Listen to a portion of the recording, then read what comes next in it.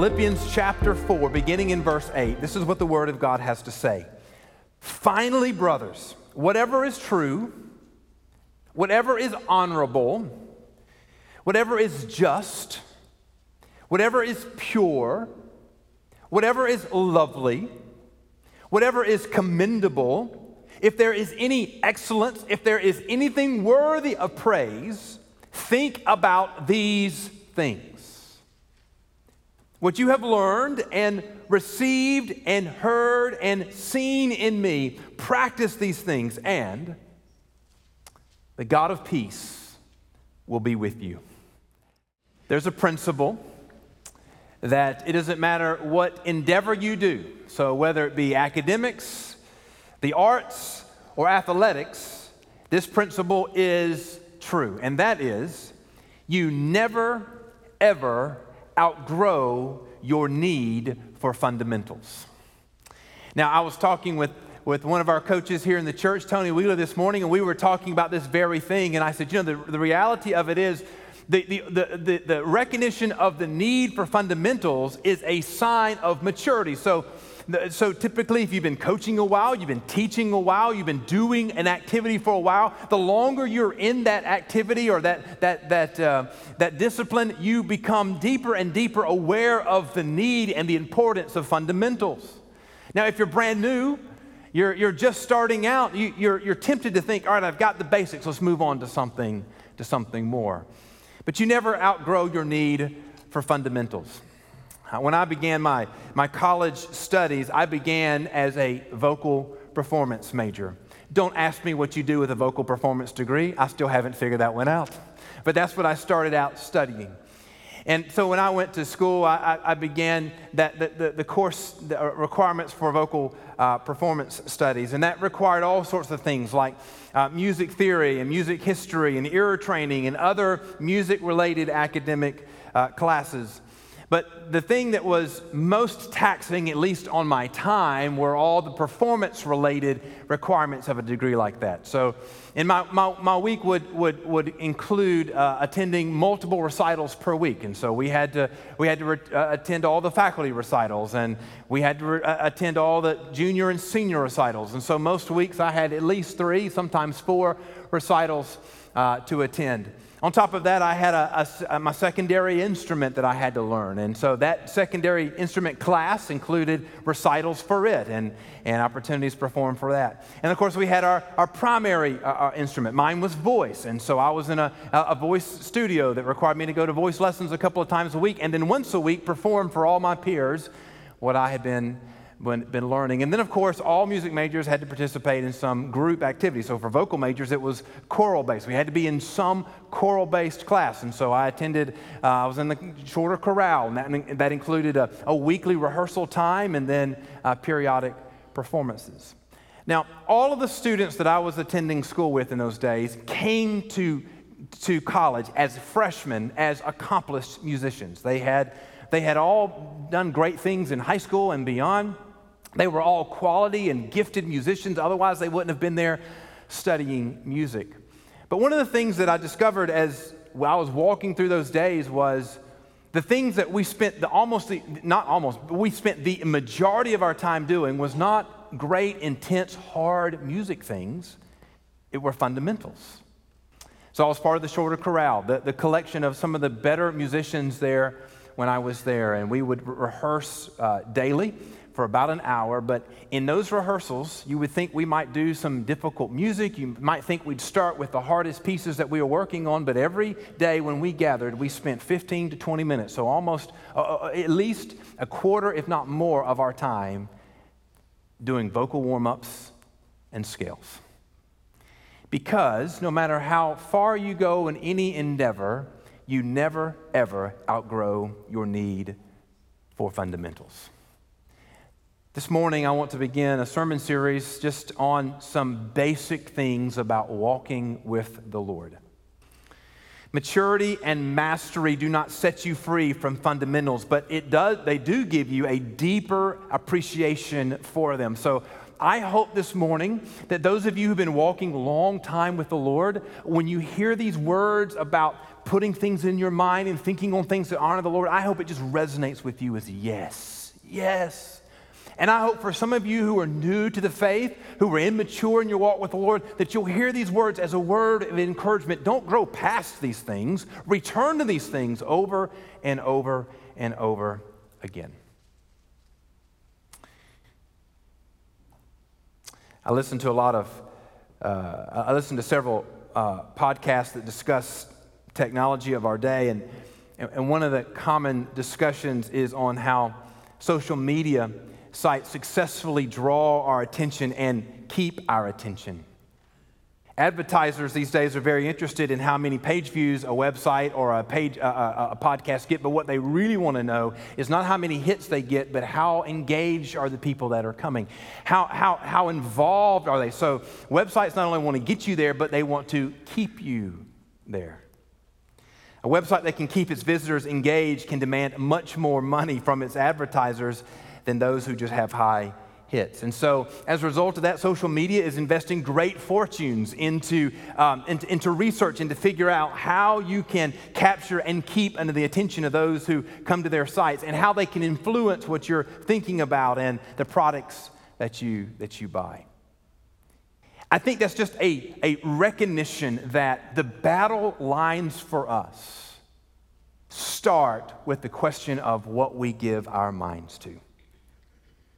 Social media is very involved in making sure they can participate in what you give your mind to.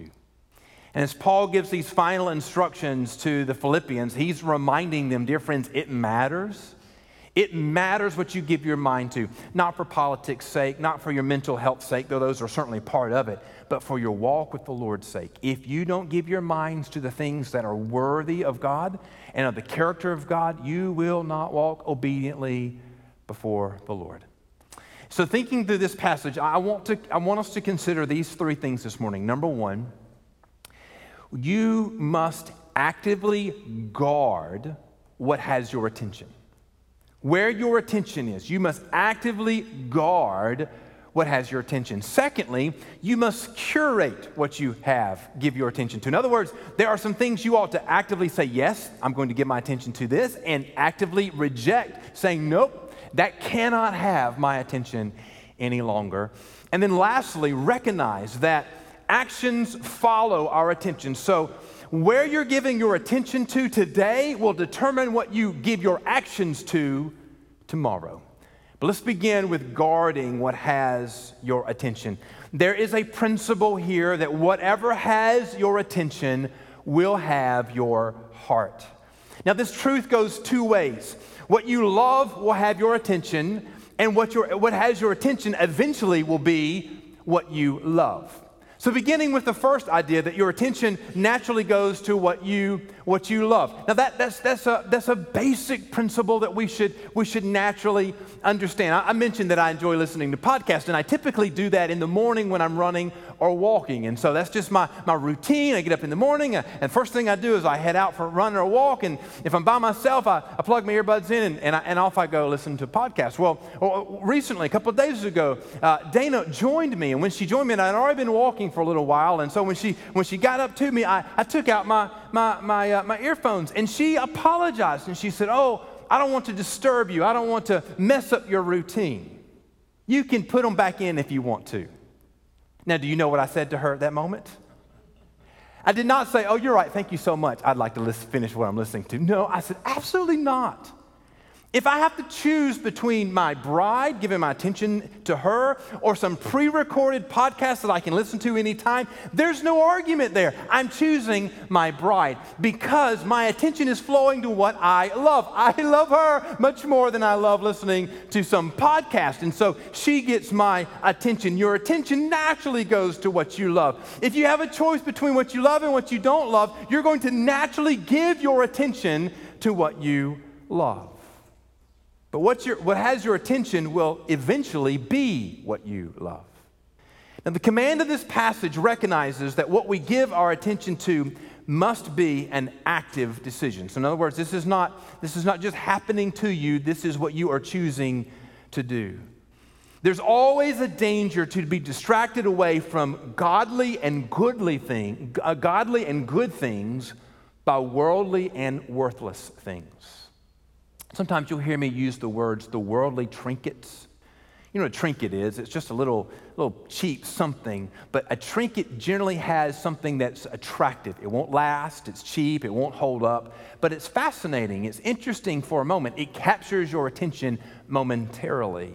There's always a danger of being distracted away from good and godly things with worthless or temporary worldly things. You may say today that you love the Lord, but the question has to be, have you been lured away with the things of the world? You may say today, I am a follower of Jesus and I love Jesus, but the question has to be asked, where has your attention been? What are you giving your attention to? You will give attention to the things you love, and whatever you give attention to will eventually be what you love. So you can say today you love the Lord, but if you've been lured away and giving your attention to something else, eventually you will love that more.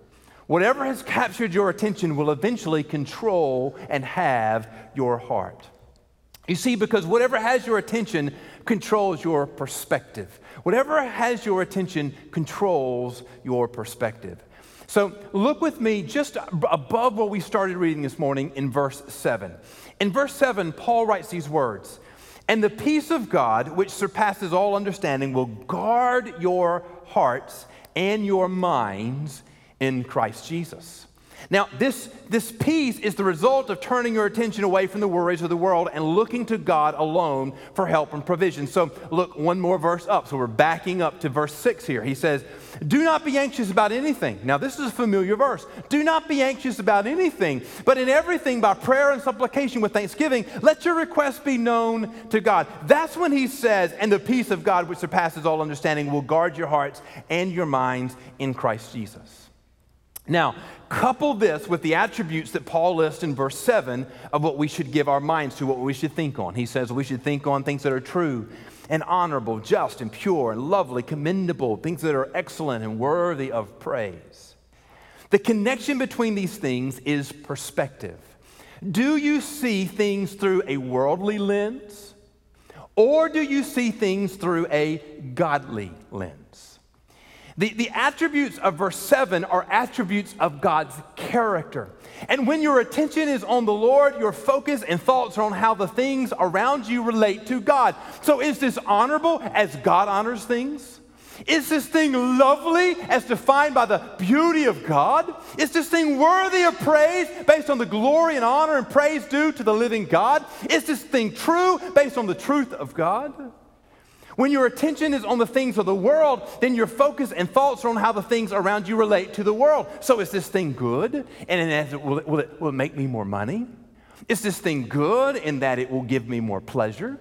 Is this thing good in that it'll keep me from being bored this 5 seconds that I'm having to wait in line? Is this thing good as whatever the worldly thing around you is? When you think on the things of God, you desire to please God. When you think on the things of the world, you desire to be pleasing to the world. When you think on the things of God, you see things through a godly perspective. And when you think on the things of the world, you see things through a worldly perspective. And so we begin this morning with just the command. You must stand guard over what has your attention. This is an active response. Now, if I could press into you anything, dear friends, listen to me carefully. I think what is happening with many of us is we're not actively, listen to me carefully. You didn't set out last week, 3 months ago to say, I'm going to start giving my mind to worldly things. Praise God for that, by the way. But you've not been actively participating. You've not been actively guarding your attention. And so when something flies by that seems interesting, you go, well, I'll pay attention to that. Or something seems urgent, so you pay attention to that. Now, months later, maybe years later, you want to know why your heart's not white hot for Jesus. It's because your attention has slowly but surely been moved away from the glory of God, and you're not thinking on the things of God anymore. Guard what has your attention. Secondly, curate what has your attention. Now, that's an interesting word to use in this context, but what I mean by that is to actively reject what does not honor God. So to curate is to choose and to organize. It generally means that there's some expertise or knowledge that directs what is chosen and what is not chosen. So a museum has a museum curator who oversees what the museum does and does not put on display. They are the ones who, whatever your museum is, so if you're a museum of paper clips, historic paper clips, the museum curator of the Historic Paper Clips Museum says, this clip is worthy of our collection, this clip is not. In 2009 and 2010, my seminary, Southwestern Baptist Theological Seminary, purchased with great fanfare, and they announced with great fanfare that a donor had provided for them the ability to purchase some fragments of the Dead Sea Scrolls. Now, that's a big deal. And if you have any connection with biblical archaeology, if you have any connection with biblical history, owning a fragment of the Dead Sea Scrolls is really big. So in 2009, 2010, there were news articles everywhere. Southwestern Baptist Theological Seminary, a donor's provided. They purchased some fragments of the Dead Sea Scrolls, and they were supposed to be fragments of Deuteronomy and some of the Psalms. And there's a museum in Washington, D.C., the Museum of the Bible, and they had purchased some of the same, the fragments that were from the same place. And so both what the Southwestern had and the Museum of the Bible had the same provenance. So they were coming from the same place, and everybody was excited. But about 10 years later, in 2020, Southwestern Baptist Theological Seminary announced that those fragments were no longer on display. They would not be on display any longer, that they were secured in some nondescript closet on campus. And you have to ask the question, why in the world would Southwestern Baptist Theological Seminary not display fragments of the Dead Sea Scroll that they own? Well, the reason is because those fragments had been discovered to be fake. They were expensive fakes, but they were fakes. And so those who were curating what was on display says, even though we spent tons of money on this, we can't display these. They're not real. They don't tell the correct story. And so the curator at the seminary says the only thing they're really worthy of being is in a box, in a closet, where nobody will see them ever again. To curate is to decide what is and isn't worthy. Friends, we ought to start with testing everything that you give your mind to with the question, does this honor God? Now, fair warning with what I'm about to say, this is going to mess up a lot of what we do. Okay? But ask this question, does it honor God, what you're watching on TV, the movies that you like to watch, the TikToks that you scroll through or you flip through, the YouTube that you watch? Does it honor God, the books that you read, the magazines that you read, the articles that you read? Does it honor God, the things that you listen to? The music that's in your playlist right now, does that honor God? Does it honor God, the things that you enjoy? Games and hobbies and other things. Does it honor God the way you spend time? So does your calendar testify to the glory of God in the way you are giving one of your greatest resources, your time? I think the call here, friends, is to test everything that you give attention to so that you can actively reject what is not God-honoring. The museum curator rejects fakes. And what I think Paul is calling us here is, dear friends, this list that he says is true and honorable and pure. That's the mark. That's the character of God. That's the test. And if what you're giving your mind to doesn't reach that test, then you must be an active curator of what you give your mind to and reject those things and put them out of your life. Actively reject what does not honor God. And actively pursue what reflects the character of God. So this is the positive side of this. Now, here's a principle for you. Empty spaces do not stay empty. Empty spaces do not stay empty. If you got a closet in your house that's full of junk, you go home this afternoon and you go, this is ridiculous. We got a whole closet. No one knows what's in this closet. We're going to clean it out. Some of you have whole storage buildings full of that stuff. All right, you get, this is ridiculous, we're going to clear that. And you clear it out, you sweep it out, and it is spick and span, it is clean, it is devoid of anything. Here's a little word of wisdom for you. You better put something in there. You better put some shelves up. You better organize something, because if it stays empty, you know what's going to happen to it? I don't know how this happens, but in no time flat, it'll fill up. And if I come by to your house and go, hey, I thought you cleaned that out. What's in there now? You look at me and go, I don't really know. It just feels, because empty spaces naturally fill up. Now, here's the thing. Either you'll fill them up purposely. In other words, these are the things that go, these are the things that don't go, these are the things I want in here, these are the things I don't want in here, or they will fill up with junk. In other words, you're not paying attention, and so just stuff, you leave it in here today, now you get, and then at some point your closet gets so full, it's so unorganized, you're just tossing stuff in from the door. That's when you're in trouble right there. It's filled up, but not purposely, but with junk. Friends, it's not enough just to reject what is not God-honoring. Listen to me carefully. You must actively seek out and pursue what reflects the character of God. So if all you hear me say is that you ought to get rid of stuff in your life, but you don't hear me also say you ought to put righteous, godly things in your life, then you missed it. Because an empty room will fill up with something. So I'm saying empty out, reject the things that don't honor God, but fill your mind up. Fill your life up with things that do honor God. It may just be, friends, that the reason why your attention is given to so many worthless, godless things is because you've not been giving your mind to godly, worthy things. Actively seek out godly instruction. That's what I think he means when he says whatever is true. Actively seek out godly entertainment. Yes, there is such a thing. That's what I think he means. Well, what is honorable and pure? It's not terrible to be entertained. It's not terrible to have your mind entertained, but it's the things that are entertaining your mind, things that are honorable and pure. Actively seek out what is good to do with your time and energy, whatever is just and pure. Actively seek out godly beauty to enjoy, whatever is lovely and commendable. Actively seek out godly effort and work, whatever is honorable and commendable. Actively seek out what brings God worship and praise, whatever is worthy of praise, he says. Test everything that you give your attention to so that you can actively reject what is not God-honoring while actively pursuing that which reflects the character of God. Do you understand that principle, friends?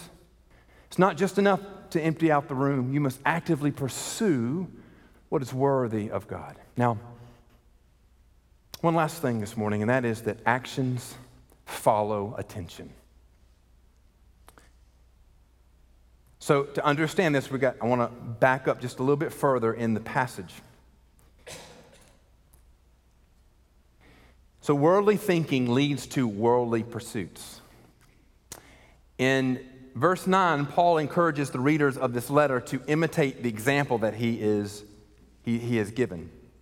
And so he says his teaching and instructions. And so whatever you have learned and received, he wants them to follow his example, what you have heard and seen in me. So in other words, Paul is encouraging, which is a common thing for him to do. Listen, imitate me. Follow after me.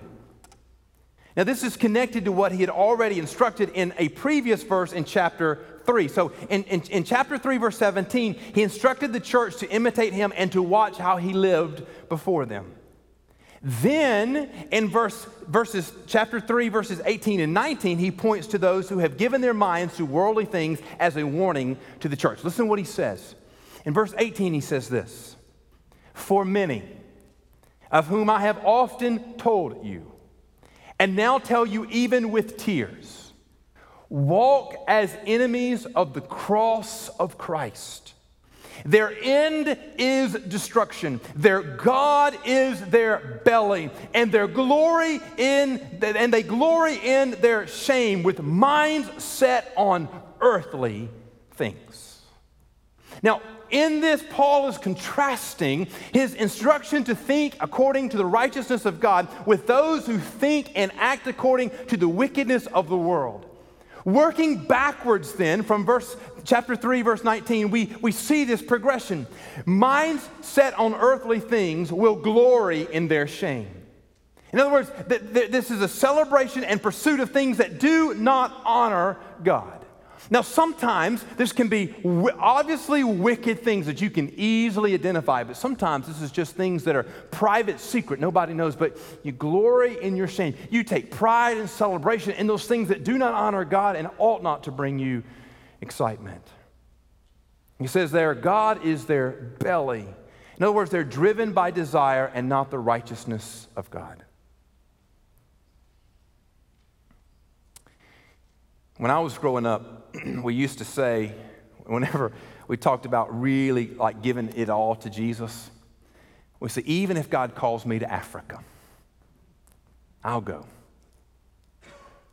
We don't identify Africa as much, but the principle is still the same. Are you willing to sell everything right now and give up everything for the glory of God? That's not just for young folks. Some of you who are early retirees, you've got resources and time and physical ability. Would you be willing to sell it all right now to go give the last few years of your life for the glory of God? Now, some of you right now are thinking, no. Be careful that you're not driven by desire, that your God is not your belly, rather than the righteousness of God. Paul says their end is destruction. In other words, they have not placed their hope in Christ. They've placed their hope in the things of this world that may bring pleasure temporarily, but eternally it brings destruction. And then he says they are enemies of the cross of Christ. In other words, they have rejected Jesus. They're not living according to the will of God. Now, most of us would not level that kind of accusation against anyone. An enemy of the cross of Christ? But friends, listen to me carefully here. If you are not living according to the righteousness of Jesus and obedient to his will, you are an enemy of the cross of Christ. If you're opposing the will of God, you're an enemy of the cross of Christ. If your God is your desires, and so your God is your belly, you're an enemy of the cross of Christ. If you're pursuing worthless, godless things, you're not pursuing the will of God. Friends, if your mind is given to worldly things, your heart, your life, and even your eternity will follow. Worldly thinking leads to worldly pursuits. And of course, the opposite of that is holy thinking leads to godly peace. Paul gives a wonderful phrase in the very last verse that we read, verse 9. He says, practice these things and the God of peace will be with you. That's a beautiful promise. Now, if you're casually reading through the passage, it would be understandable for you to think that this promise of peace comes from practicing the things that you have learned and received and heard and seen in Paul. So as you're reading the passage, it looks like he's connecting the two. So look with me in your Bible. So he says, verse 9, what you have learned and received and heard and seen in me. Most of your Bibles probably have a dash there. Practice these things, and the God of peace will be with you. So if you're just reading through casually, you might think all those things are connected. But actually, Paul's instructions to practice these things is parenthetical. So as a result, the promise in the end of verse 9 is not connected to the beginning of verse 9. It's actually connected to verse 8. Thus, the promise is this: whatever things are true, honorable, just, pure, lovely, commendable, excellent, worthy of praise, think about these things, and the God of peace will be with you. This is the point. The point is that the blessing of God is connected to our pursuit of God. Listen to me carefully. The blessing of God is connected to our pursuit of God. The peace of God is connected to our obedience to God. More than any previous generation in the history of the world, you and I have more trinkets, more entertainments, more devices that are vying for our attention than ever before. Now, we can complain about it. I don't think there's any going back. But we live in a world today where we don't want to be bored for half a second. What do you do when you stand in line? You pull out that phone. I'll do something, anything, so that you're not bored for half a second. And it seems to me that the amount of things that seek our attention has grown, so has the amount of our anxiety and worry. Now, maybe that's just from my limited perspective, but it seems like, friends, that the amount of those who are anxious and worried has been growing exponentially, even as the things that are supposed to give us freedom from boredom have also grown. I think we live in a culture that is being consumed with anxiety. So I don't think it's light at all for us we should give a lot of attention to what it means that the God of peace will be with us. Friends, the presence of the God of peace is known when you turn your attention away from the things of this world and turn your attention to the presence of the living God. God hasn't changed. He's the same yesterday, today, and tomorrow. God hasn't moved. But the question is, where is our attention? If your attention is on the glory of God, Paul's saying, the God of peace will be with you. You will know the God of peace, even as the world spins around you in all kinds of disorder. But if you turn your attention away from the God of peace, begin to look at all the things of this world, even the things that seemed interesting and attractive, you'll find yourself anxious because you've turned your attention away from the God of peace. So what does that leave us to do this morning? What if right now in your pew, if you were to be honest, you would say, I don't like the things that are flowing out of my life right now. I don't like the thoughts that run through my head. I don't like the words that come out of my mouth. I don't like the actions that I take when I get frustrated and anxious and stressed. Friends, if you don't like what is flowing out, then you must change what is flowing in. I recently was listening to an interview with a man by the name of Jared Lanier, and I didn't know who that was before I listened to the interview. And probably many of you don't either, but Lanier is a computer scientist. He has been working in computer technology world for a very long time. Was working in that world even before the internet became a thing. Has been participating in that, and really his career pedigree goes way, way back. So when you think of all the big things in technology, he was there and participating in some of those things. The reason why I was listening to an interview about him, because he's written a book that's rather scandalous in his world. The title of his book is 10 Arguments for Deleting Your Social Media Accounts. Now, there are a couple of types of people in here. Some of you don't have any social media accounts, and so you're quick to say amen.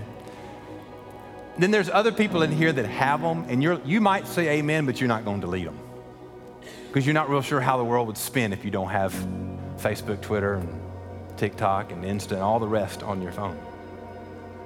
But here's a guy who developed the code, who developed the infrastructure, who understands how these things work. And this guy is the guy saying, you ought to delete them. And he's not saying, hey, you ought to just take a little social media vacation, turn them off. He's talking about deleting them and not participating. So I was interested in what he had to say.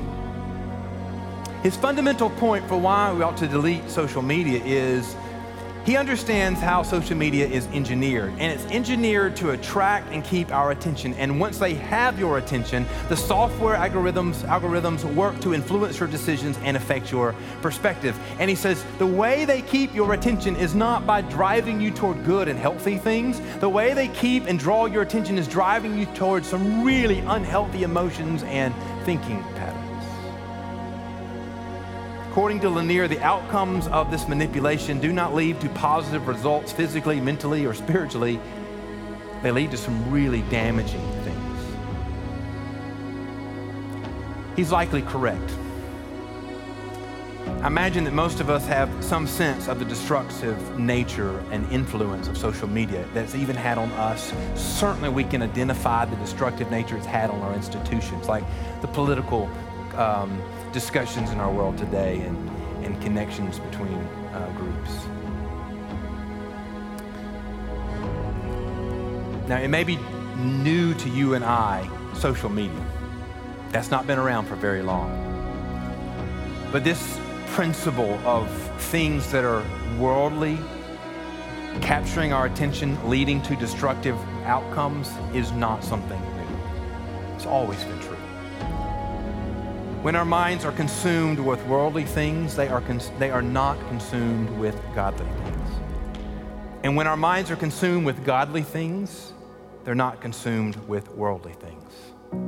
If you don't like what's coming out of your life today, if you understand, if you recognize right now that where you are before the Lord is not where you want to be,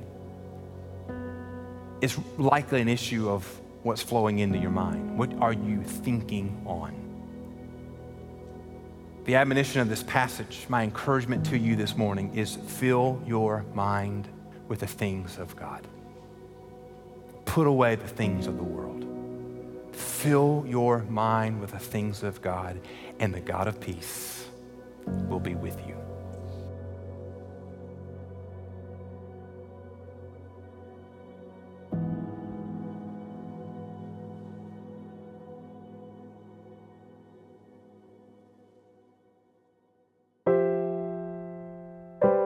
Thank you for listening to All for the Kingdom, a weekly podcast of my preaching ministry. For more sermons, blog posts, and other related content, go to bensmithsenior.org. That's bensmithsr.org. I am the pastor of Central Baptist Church in Waycross, Georgia. I would love for you to join us this coming Sunday at 201 Ava Street here in Waycross. Our morning services begin at 10:30 a.m. For more information about Central Baptist, go to cbcwaycross.org. Again, thank you for listening, and until the Lord returns, let us live each moment all for the King and all for the kingdom.